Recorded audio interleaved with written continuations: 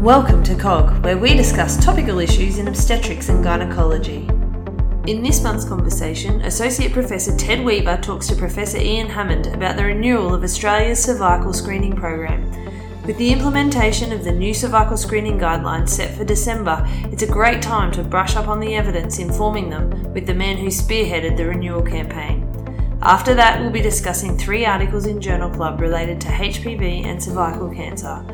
My name is Rachel Nugent. I'm a senior O&G trainee at the Sunshine Coast University Hospital in Queensland, and as always on COG, I'm joined today by my co-host Ted Weaver. Hello Rachel, and nice to be here. I must say I enjoyed chatting to Ian Hammond. He's an old friend, and he's I think an extraordinary clinician. He's done a fantastic job in spearheading this change. It's interesting that Australia has been a little bit slow to adopt this change. I think there's been other countries that have gone to HPV screening in place of cytology well before Australia has. I think the Netherlands was the first country a few years ago to do that, and there's now increasing evidence to suggest that it's a much safer way and a better way to provide cervical cancer screening.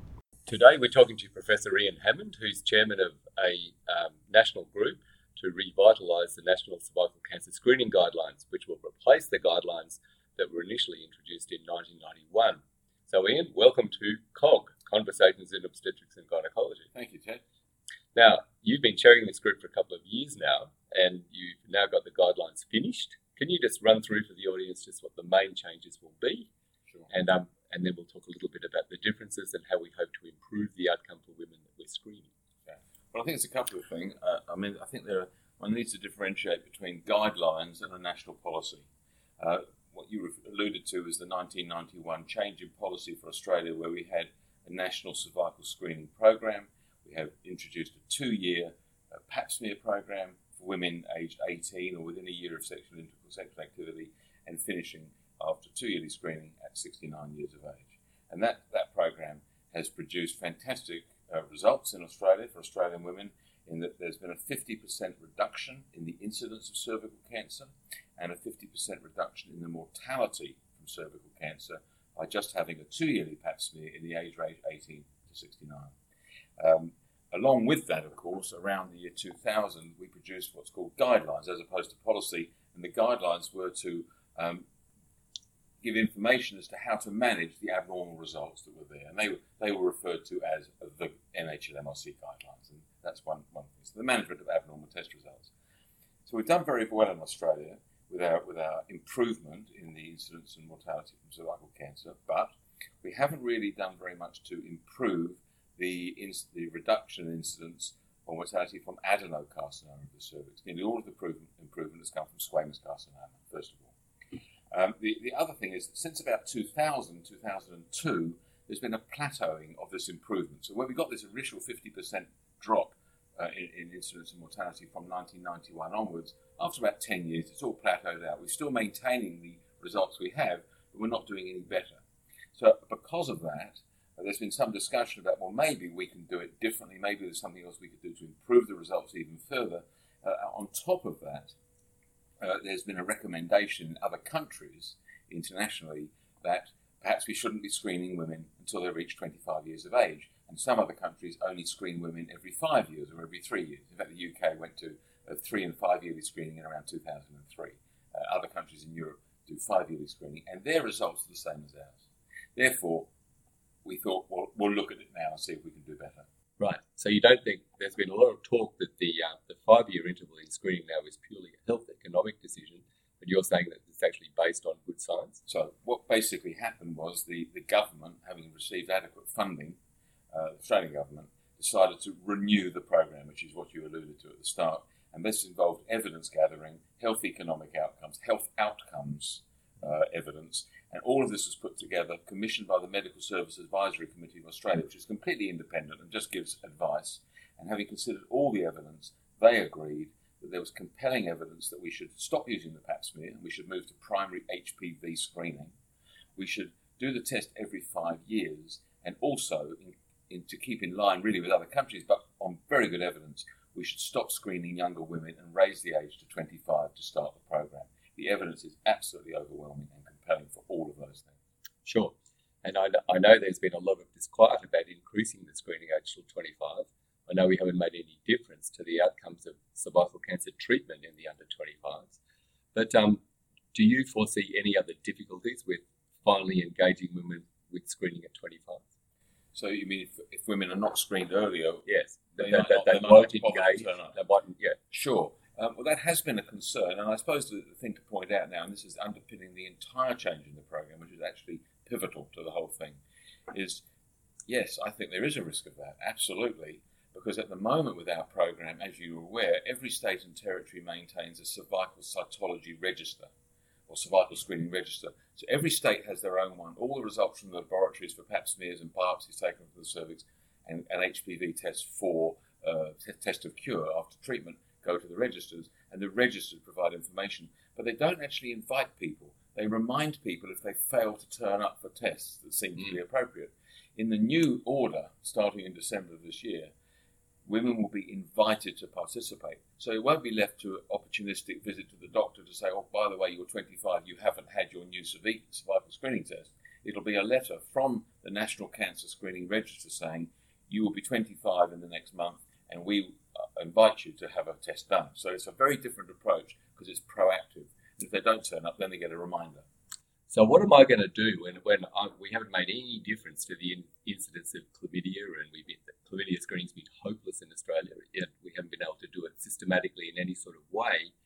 What would I be doing if somebody came along at 21 for an STI screen? Would I opportunistically screen her for HPV then? Absolutely not. Because, and one of the arguments has been around all this, of course, that women used to come regularly from around the age of 18, 19 to have a pap test every 2 years. And this was a great opportunity actually to do opportunistic screening for chlamydia and so on, and therefore that opportunity is lost. The reverse is not true, though. The reverse is not true. That if you start doing HPV screening in these women, who are going to be a lot of them in this age group coming to you for screening sexual activity and a pill or whatever else they want, those women actually will be disadvantaged if you offer them the screen. Because if you offer them the screen, first of all, they'll have to pay for it personally and all the consequences of it. Secondly, we know that the prevalence of HPV in women who are under 25 is very, very high in the population, very high, about 25% across the board of new sexual activity. And that means a whole load of women who have got an infection that is never destined to cause them any problem whatsoever are going to suddenly be put onto this treadmill of investigation because they've got an abnormality. The other thing is, in the new order, not only won't they be reimbursed for it, it'll cost for them, but the laboratories will not really be able to give appropriate advice to women about what to do because these women are not supposed to be having this test in the first place. And so it'll just lead to over-investigation, the potential for inappropriate treatment of the cervix, and lead potentially to obstetric outcomes that are poor because you've got a short cervix due to over-treatment. So I'd strongly recommend you don't do it. Right. So do you have any data about that? I know that if someone has, say, one LETS procedure, that will increase your relative risk of preterm birth by 2. Yeah. Do you have any data for women less than 25 who've had extirpative procedures for low-grade changes that probably would have regressed anyway? Not related to the less than 25-year-old people, but there's compelling data. Kiriou and the group and Prindiville and the group published a meta-analysis. I don't know which year it is now, in 2006-07, around there, of excisional treatments comparing laser, LETS, and scalpel cone, and they showed that scalpel cone and LETS had a worse outcome with preterm birth compared with laser ablation. Laser didn't seem to have the same thing. I don't know why. I mean, not enough numbers, I would think. That was subsequently repeated and reviewed and showed very, very significantly that cold knife cone and to a lesser extent LETS was followed by an increased rate of preterm birth. And the shorter the cervix is, the better, the worse it is. And in fact, as you know, there's recent compelling evidence that the length of the cervix is, in fact, a short cervix is actually an indicator of a higher risk for preterm birth. And we know that women that have had repeated LETS procedures have a much shorter cervix and therefore risk of preterm birth. So we know that the majority of cervix cancer in Australia now occurs in the group that are under-screened or never screened, and also in our Indigenous women. So how do you think your new program or your new guidelines will assist those women? Good. Well, as you're aware, about 80% of the cervical cancers that we see today actually occur in women that have either never ever had a pap smear or are overdue for their pap smear by at least 1 or 2 years. That's very solid data. So the question is, can you bring these women to the table to have the test done, and will we be able to improve it? Well, it may be that with the thought of having a 5-yearly test, they might be more encouraged to have it, but I think there are other factors probably one has to consider. Some of these women just are opposed to having this done, any sort of intervention, any sort of speculum examination, and so on and so forth. They could have been physically abused. There are all sorts of things that may have happened to them. I think Indigenous women have a different approach, of course, to women's business and all the things that go on with it. However, there is a provision in the new program for self-collection of a vaginal sample, taking a vaginal swab to look for the HPV virus in the vaginal sample, and then if those women have actually got HPV there, they would be invited to have a cervical sample taken. And that means the idea is to recruit women and improve the participation of women. And I think you probably know that in Victoria and New South Wales there's been a study currently conducted called the IPAP study, and the IPAP study has actually recruited women on a mailing out kit. This is not going to happen in the house, but a mailing out kit to invite them to have a test when they are underscreened or never screened. And the response was about 20% responded, only about 10% actually completed the task. But once they had the test done, once they did a swab themselves, they were very keen, if it was positive, to follow up with it. So once they knew something was wrong, they were very keen to do it. But it may only improve things by 3 or 4%, but by improving participation by 3 or 4%, hopefully will do much more to reduce the cervical cancer, because the burden comes from that group. So given we're not doing well for women in remote Indigenous women, we know that some countries in South Asia have had successes with see and treat teams. Did you look at it doing anything like that for those sorts of communities, given that they may be less likely to engage in screening? Well, as you know, see and treat, all sorts of things have gone in India, particularly. There have been some studies, but one of the biggest randomised studies that was done regarding see and treat type things, using acetic acid on the cervix, and then treating any white area and taking it. There was a randomised study, of course, performed in the early 2000s, which compared HPV screening, primary HPV screening, with that. And it showed compellingly that primary HPV screening in a dedicated way was much better than actually doing the see and treat. And the other thing was, it was discussed particularly in relation to Indigenous women.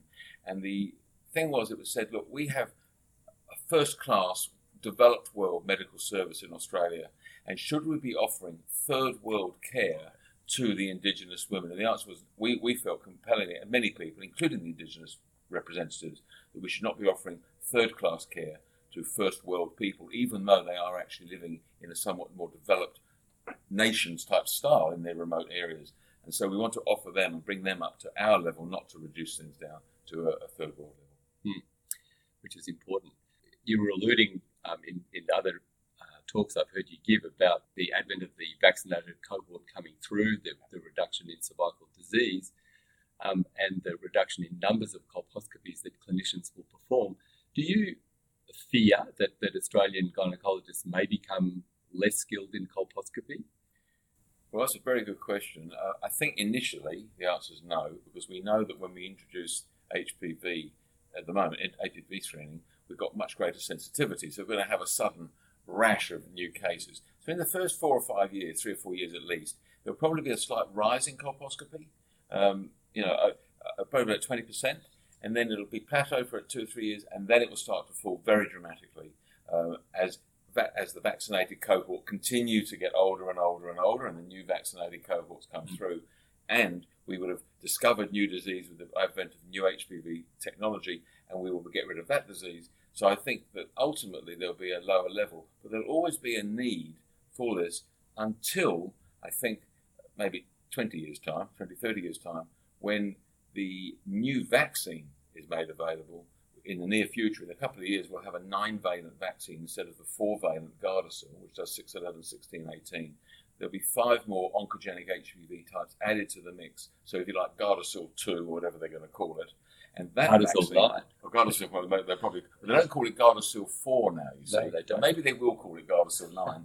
And that Gardasil 9 will protect against 90%, prevent 90% of cervical cancer. Therefore, by that time, I reckon there'll be very little cervical cancer left. So in 30 years' time, we probably won't need a lot of colposcopy. But in the next foreseeable 10, 15 years, I think people have got to stay skilled. It may be fewer people do it to maintain their expertise, but I think the majority of people who want to practice colposcopy now could practice colposcopy. Sure.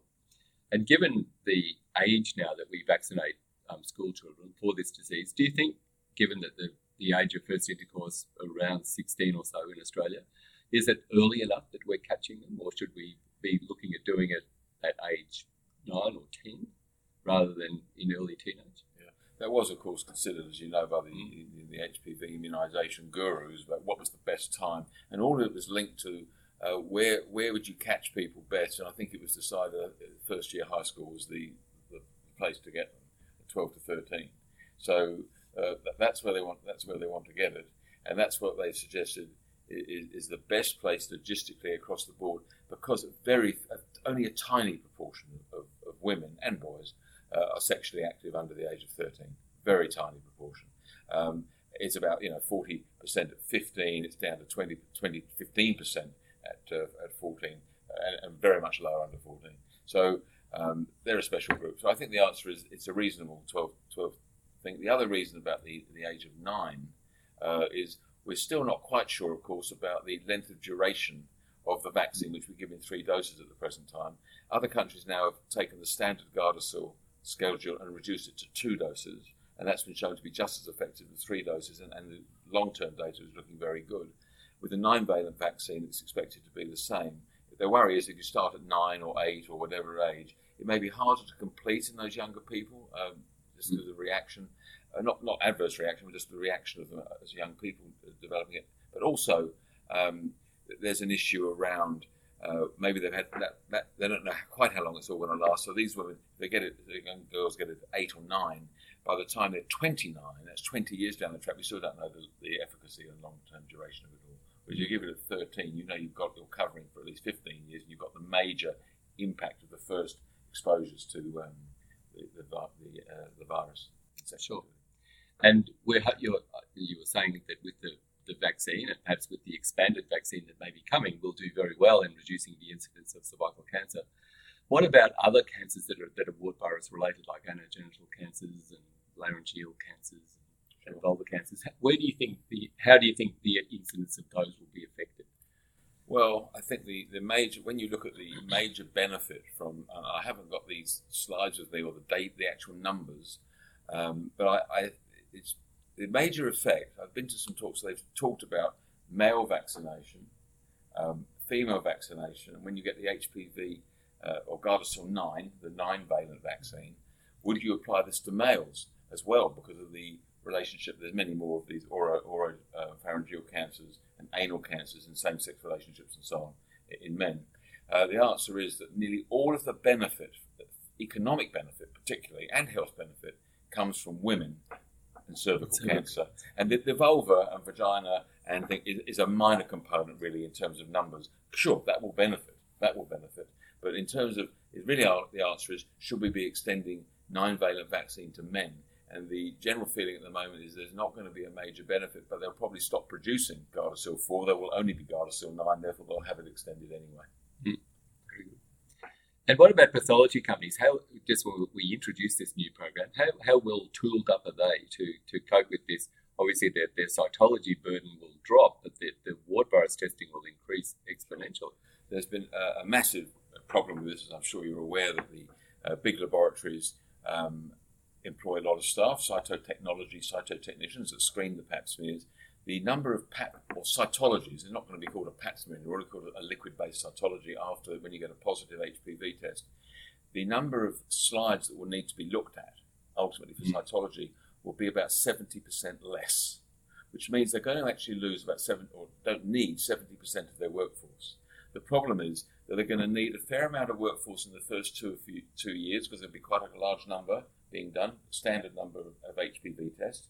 Then there'll be a 5-year interval where there'll be little done during that, and then in years 6 and 7, there'll be a peak again where they're going to get a load of cytology, but meanwhile they won't have kept the cytologists on their staff. So the staff, they're actually grappling at the moment with government assistance to have strategies whereby they can maintain their cytology expertise to cover these periods of fluctuation over the next 6 or 7 years, which they will need to do. The laboratories themselves are tooling up completely with the new technology, machinery to do HPV testing, and the liquid-based cytology, which they've had for some time. They've used ThinPrep or SurePrep for some time.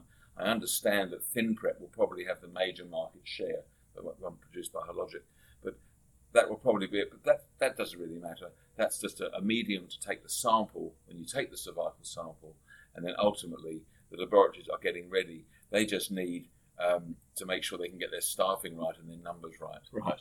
And the peak in 5 to 7 years, that will be the under-screeners and never screeners coming on the program. No, it'll be, the reason is because in the first 2 years, you're going to have people who are being invited. The people who are coming up now, say a woman who 2 years, 18 months ago had her pap smear, she'll be due to have her pap smear again in 2 years. Yes. So she'll turn up and have her test done. It'll be an HPV test. So there'll be a lot of women currently in the program who are 23, 24, 25 years of age or over. They'll have a test done, and that will produce the standard number, say 2 million. Let's just say 2 million tests or 2.5 million tests being done per annum. So they'll still have the same number being done right now. But what will happen is they won't come back for 5 years. Right. They'll be negative. Yeah. So in between, you're going to get low levels of these 2 years, and then they'll come back for their 5-year test, and they'll all come back at the same time. So in year 6 and year 7, we're going to have all these people come back. Right. So the year 1 people will come back in year 6, the year 2 will come back in year 7. In between, there'll be a low level, but they've got to somehow cope with this surge in year 6 and 7. And then after that, they'll drop, and there'll be a lesser surge in years 11 and 12. It just won't be as big, and gradually it'll peter out to a very low level. But it'll take some time. The laboratories are dealing with it. Sure. And just to be clear for our listeners, in women who have already been diagnosed as having a cervical abnormality and are undergoing currently follow-up, that follow-up will remain broadly the same. So women right now, so prior to the new era, which is the 1st of December 2017, let's say a woman in the last 12 months has been diagnosed with a low-grade squamous abnormality on a pap smear. Her recommendation would be to come back in 12 months. So she'll turn up in, let's say, June 2018, which is when she was due to have her follow-up. And instead of having a pap test, she'll have an HPV test. Right. And if HPV is discovered, she'll have a cytology done there, and then it's a reflex cytology done on the same sample. If it's not discovered, she's told to come back in 5 years for a routine screening test. Likewise, women who've been treated for, say, CIN3 or adenocarcinoma in situ, they would normally be coming back for their routine test in 12 months' time for a test of cure, say. They would come back and have their test of cure. They'll have an HPV test, and they'll have a cytology done. This time it'll be a liquid sample instead of taking a scraping from the cervix, a spatula and a brush. We'll do it all in one sample, and it'll go off. It's called a co-test, and you ask for both, and that would happen in 12 months. So basically, whatever your schedule would be for follow-up of a woman right now, whether it's coming back for a routine pap smear, whether it's coming back for a follow-up for a low-grade, they front up. And if they're women who've had a high-grade abnormality discovered, you just manage them in the normal way that you manage them with colposcopy and biopsy and all the various things. Yes. And perhaps finally, we might just talk about the incidence of adenocarcinoma, because we've made no difference to the cure rate of that in the last, using the current National Cervical Cancer Screening Guidelines. Correct. And so I think you're very hopeful that with HPV testing, we will start to make inroads into that disease. Yeah, well, one of the problems, as you're very much aware, we've had basically all the fall in cervical cancer. The benefit from screening has come from the reduction in squamous cancer. There's been nothing happening with adenocarcinoma. I'm sure individual cases have been discovered here and there with a pap test. They found glandular cells and they treated them. But overall, as a national program, it hasn't made a big impact, and certainly doesn't show up in the data. The theory is, and it's a good theory, there's good evidence that the pap test is not really good at discovering abnormal glandular cells. It just isn't good at doing it. But the HPV test will find an abnormality in the HPV or detect HPV. And then when those women, let's just say we happen to know, we have insight that they have a glandular abnormality. No one else knows. You and I know, Ted. Yes. They look at it, and what happens is when the laboratory has the positive HPV, they'll look, and first they look for squamous cells in the cytology. They don't find them. It's no longer a screening cytology. It is a diagnostic cytology after this HPV test. The evidence is from the randomized controlled trials that have been done. Ronco's published in Lancet 2014 in January. they showed that all of the benefit from primary HPV screening in 60 to 70% reduction of cancer, nearly all of it was due to reduction in invasive cancer adenocarcinoma of the cervix. Right. So we believe that the HPV will find it, and the diagnostic cytology will be much more detailed than screening cytology. We hope that we'll be able to replicate these findings from these randomized control studies. So how long do you think, perhaps looking into the future, will we be a cervical cancer-free world? Is it possible, do you think, apart from certain rare, really... Well, I think cervical cancer-free world would depend upon vaccination being available in all the countries of the world. In Australia, I attended a presentation recently by Dr. Julia Brotherton, who's the Executive Director of the National HPV Register, the Vaccination Register based in Melbourne, and she showed a wonderful slide which basically showed that if you vaccinate the men and vaccinate the women and men at school with 9-valent vaccine, you have the potential, because of cross-reactivity and all that herd immunity, to actually eradicate cervical cancer if you could get about 90 to 95% coverage with that vaccine. You don't have to have 100%. You could do it with about 90%, 90 to 95. So the answer is screening won't do it, but HPV vaccination would certainly do it if we can get it across the whole country. And if it's across the whole world, it'd be wonderful. Of course, as you know, the tragedy of it all is it's the developed countries that have access to this and not the underdeveloped countries which have all the cancer of the cervix. Right. So all you anti-vaxxers out there, please take heed of what Professor Hammond just said. And on that note, we might end. So thank you very much, Ian. That's my pleasure, Ted. Thank you. Very good. Thank you. Next up on COG, Journal Club, and as always you can access the articles we discuss in Journal Club at our website cog.podbean.com. The first article is called Cervical Cancer, a Global Health Crisis by William Small and several other co-authors, published in Cancer in July 2017. The authors of this study are based all around the world. There's members from the USA, from Canada, the UK, as well as here in Australia. And it's a really excellent summary of cervical cancer as it applies to the developed world as well as to developing countries. What struck me about this article was the relevance of it to our region. Certainly Australia and New Zealand have both been very effective in reducing the rates of cervical cancer, both the morbidity and mortality from cervical cancer, by their well-resourced screening programs. But we can't forget that cervical cancer, certainly in Melanesia and Polynesia, so in other words in Papua New Guinea and to the islands in the Pacific, cervical cancer screening is virtually non-existent, and that the mortality and morbidity from this disease is widespread. Yeah, the introduction really sets the tone for this article.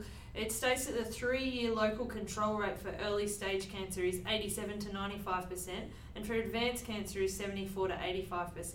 Whereas in underdeveloped countries, the 3 to 5 year survival is less than 50%. That's quite a stark difference between developed and developing nations.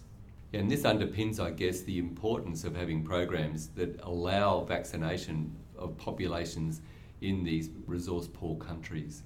It's interesting to remember that the first trials done on Gardasil were done in Vanuatu and in the Solomon Islands, which provided virtually 100% protection for the vaccinated group. And when we look at the incidence of the disease in those countries, it's very important to look at how we can resource vaccination programs there. Some important highlights about prevention that came from this article for me was the discussion around the release of the non-available vaccine Gardasil 9, which prevents HPV 16, 18 and 7 other oncogenic strains, and also discusses the discrepancy between vaccination rates in high-resource and low-resource countries. And the tragedy is that most cervical cancer occurs in countries where the vaccine isn't available. I think an important advent in vaccination against cervical cancer is that the 2-dose regimen appears to be as effective as the 3-dose, and that might be an important resource issue with respect to trying to roll out vaccinations in developing countries. This article discussed some of the other really interesting work that's being done, and one thing that caught my eye was the discussion of the SHAPE trial, which is the simple hysterectomy and pelvic node dissection in early cervix cancer trial evaluating simple versus radical hysterectomy for patients with cervical tumours measuring less than 2 centimetres in size. I think it's important to remember in low resource settings a simple hysterectomy might be a more viable alternative, and it's exciting to see some research being done that might make good care available to more women around the world. The other interesting discrepancy for me between high and low resource settings was the absolute absence of brachytherapy in many nations around the world. And when brachytherapy is one of the mainstays of the treatment of advanced cervical cancer, it really is a big gap in the care for a lot of women. Remembering that low resource settings are the places where the vaccination isn't available and also where women are going to present with more advanced disease. So this article also talks about a group called the Gynecological Cancer Intergroup and the Cervix Cancer Research Network, which is an international group which aims to promote and facilitate high quality clinical trials to improve outcomes for women with gynecological cancer. For any exam candidates, I think this is a really excellent summary of the state of cervical cancer across the world at the moment. I agree. And I guess it shows we've still got a long way to go to eradicate these diseases and in low resource settings. Even in our own country, in a high resource country, we still have women who fall through the cracks in screening. And so I agree the article's an excellent summation of where we are worldwide with cervical cancer. Still a common disease and still the cause of many women to die. Cervical cancer is the fourth most frequently occurring malignancy in women worldwide. Incidence is greatly reduced in high-resource settings where prevention is available with Gardasil and cervical screening programs. Morbidity and mortality is reduced in these settings due to access to state-of-the-art care. Improving outcomes for cervical cancer for women in low and middle-income countries is a global health priority. The next article is entitled, How Will Transitioning from Cytology to HPV Testing Change the Balance Between the Benefits and Harms of Cervical Cancer Screening? And the article estimates the impact on cervical cancer treatment rates and adverse obstetric outcomes in Australia, a high vaccination coverage country. And this article was published in the International Journal of Cancer this year and comes from a number of centres in Australia, in Sydney, Melbourne, and also a group in China. And lead author was Luisa Valensis, but features other people who are epidemiologists, gynecological oncologists, cytologists, and so on. And what the article essentially goes on to explain is that primary HPV screening enables earlier diagnosis of cervical lesions compared with cytology. However, its effect on the risk of treatment and adverse obstetric outcomes has not been extensively investigated. So what the article looks to do is to estimate the cumulative lifetime risk of cervical cancer and excisional treatment and changes in adverse obstetric outcomes in HPV unvaccinated women and cohorts offered vaccination through the Australian Cervical Cancer Screening Program. So what we already know is that excisional treatments for lesions detected during cervical screening might increase the risk of adverse obstetric outcomes in women who've had CIN. And whether the risk of adverse outcomes differs by screening method in the context of HPV vaccination status was examined in this study. And what they found was that compared with cytology screening every 2 years, primary HPV screening every 5 years was associated with a decreased lifetime risk of cervical cancer diagnosis and death, regardless of whether the women were vaccinated against HPV. And HPV screening in the vaccinated population was predicted to decrease the lifetime risk of excisional treatment. For old ducks like me, who are unvaccinated in an unvaccinated cohort, the risk of excisional treatment actually increases. And the risk of having premature or low birth weight infant actually increases over the lifetime. However, 87% of babies are born to women in the vaccinated cohort. So it's less of an issue and will become less of an issue as women 37 and above start moving past their childbearing years. The final, I guess, take-home message for me was that there'll be somewhere in the group that they studied, somewhere between 38 and 198 fewer preterm delivery events and 12 to 243 fewer low birth weight events per 100,000 vaccinated women compared to current practice. So, in other words, if we can avoid unnecessary excisional treatments in women, we'll do a lot to prevent both preterm birth and also low birth weight babies, with, again, you'd expect improvements in perinatal morbidity and mortality. I think what's really interesting is that this research focuses on the quadrivalent vaccine, which is in use in Australia now, and all the modelling is based on the quadrivalent vaccine, but we're expecting the vaccination program from next year will use Gardasil 9, which will affect the modelling in this study. And so the authors comment themselves that in about 15 years, when the newly vaccinated cohort hits the screening program, all this modelling will have to be redone to see the impact on colposcopy and cervical abnormalities and cancer. That's right. We hope that Gardasil 9, as it's purported to do, will cover 90 to 93% of cervix cancer. So its addition to our therapeutic armamentarium is welcome. Take-home message for me from this study is that the new screening program using HPV-based screening will reduce the numbers of excisional treatments for CIN, and we know that the excisional treatment is associated with a relative risk of preterm birth of somewhere around about 2 to 3, and perhaps even higher with cone biopsy. So the take-home message for me also is that this new HPV screening program will reduce cervical cancer diagnosis, reduce excisional treatment in the vaccinated cohort, and will have flow-on beneficial effects to reducing the preterm birth and low birth weight complications in the obstetric cohort. The other benefit that I would just like to point out is that we will now have with this screening program a potential way of following up adenocarcinoma in situ. So women who previously may have had to have a hysterectomy as final treatment or definitive treatment for their adenocarcinoma in situ can now keep their uterus and be followed up with HPV screening, which then may allow them the opportunity to reproduce further should they wish to do so.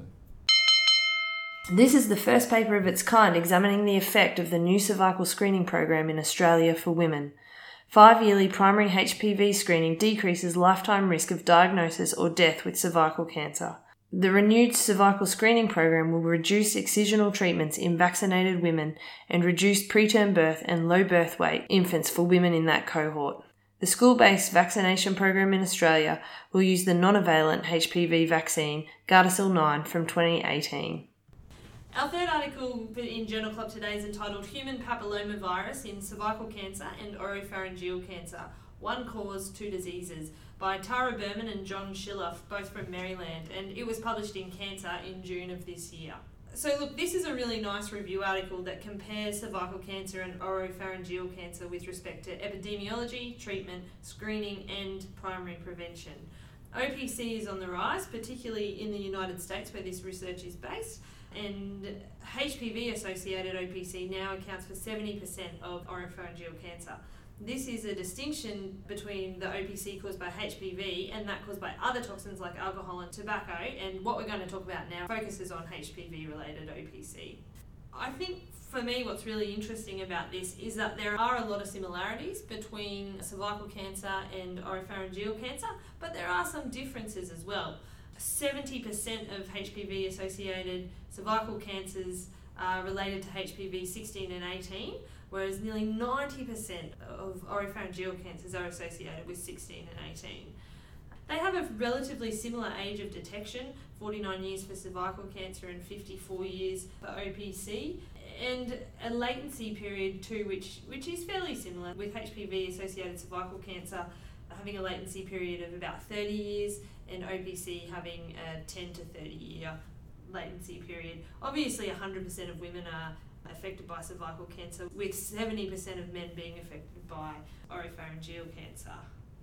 A big difference is that we have well-documented pre-malignant lesions with respect to cervical cancer, and there's some uncertainty around whether or not a pre-malignant lesion exists with oropharyngeal cancer. So what was interesting for me with this article was that HPV oropharyngeal cancer is only one of 5 cancers with a rising incidence in the USA since 1975, and it's now taken over the cervix as the most common site of HPV-related cancer, which is, to me was interesting. I remember when the wart virus epidemic first started, or we could detect it in the early 80s, that there was a fear that we would see lots of babies born with laryngeal papillomatosis, which would then predispose them towards laryngeal cancers and other oropharyngeal cancers.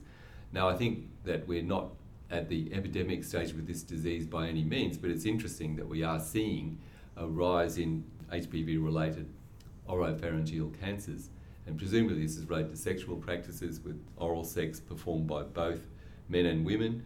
And again, just highlights the numbers of different cancers associated with HPV, because we've also seen a rise in the numbers of anorectal cancers associated with HPV as well. So I think we have to be vigilant with this, and it'll be interesting to see if the incidence of this disease, how quickly it'll drop as the vaccinated cohorts start to grow and reach the age when they might be expected to be initially diagnosed with oropharyngeal cancer. Another interesting observation from this article was that it noted that partners of patients with HPV-related oropharyngeal tumours don't seem to have more frequent oral HPV infections, downplaying the role of oral-to-oral transmission. So HPV-associated oropharyngeal carcinoma does seem to be a disease caused by oral sex, basically. So it would seem. Risk factors including a high number of lifetime vaginal sex partners, more than 25, and greater than or equal to 6 lifetime oral sex partners, a female partner with anogenital HPV-associated SCC, and of course cigarette smoking, alcohol use, and immunocompromised status. Overall though, the prognosis for OPC is better than cervical cancer. The 5-year survival rate of HPV-associated OPC is 85 to 90%, whereas the 5-year survival rate of HPV-associated cervical cancer is only 68%. There is strong evidence that the vaccine is efficacious in preventing cervical cancer. However, only one study to date has reported HPV vaccine efficacy against oral infection, and it was done in young Costa Rican women using the bivalent vaccine, which showed to reduce the prevalence of oral HPV 16 and 18 infection by 93% compared with the control arm, approximately 4 years after vaccination. Unfortunately, because of the 30-year latency period from exposure to disease, we're not going to see a reduction in oropharyngeal cancer for some years to come. Yeah. And I think it makes biological sense that in time we will see a reduction, but we have to await further studies. So the take-home practice point, Ted? The take-home practice point from me is that it emphasises the need for adequate coverage of the vaccine, and I think people have quoted that we need to have at least 70% of the both male and female populations vaccinated to ensure adequate coverage. Clearly we'd like to see it much higher than that. I think we need to have a watching brief on these sorts of cancers, and again emphasising the importance of cancer registries. And thirdly, I think people need to know the outcome of some sexual practices, that everything in life carries a risk, even including something as enjoyable as oral sex. It's important that patients understand that for those practitioners of oral sex that there may potentially be a downside to it. It also emphasises again the need to make sure, or to engage in smoking reduction programs, because I think that'll eliminate another risk for the development of oropharyngeal cancers. The take-home message to me is just to be open about science from other fields, because with cross-collaboration, this is usually an ENT type area. I am fairly unfamiliar with oropharyngeal cancer, and it's just pieces of the jigsaw puzzle that help us understand this disease and how we can beat it. Oropharyngeal cancer is now the most common HPV-associated cancer in the USA. HPV 16 and 18 are associated with 90% of oropharyngeal cancer and 70% of cervical cancer. Further research is required to establish the efficacy of the HPV vaccine for preventing oropharyngeal cancer.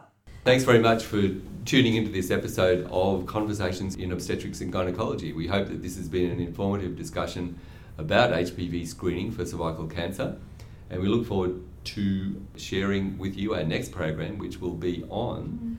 For our next conversation, I'll be heading to Auckland for the RANZCOG ASM. I'm really excited to be talking to Professor Aaron Cockey, a maternal fetal medicine specialist from Portland, Oregon. He's also a health economist and, would you believe, a Grammy winner. The grumpy gynecologist Dr. Faber Svensson and I will be kicking around Auckland for the ASM, so please do come and have a chat. If you'd like to give us any feedback regarding the program, as always, you can find us at cog.podbean.com. We're on Facebook and iTunes, Conversations in Obstetrics and Gynecology. So you'd better stay tuned. Until next time. Thanks for joining us in Conversations in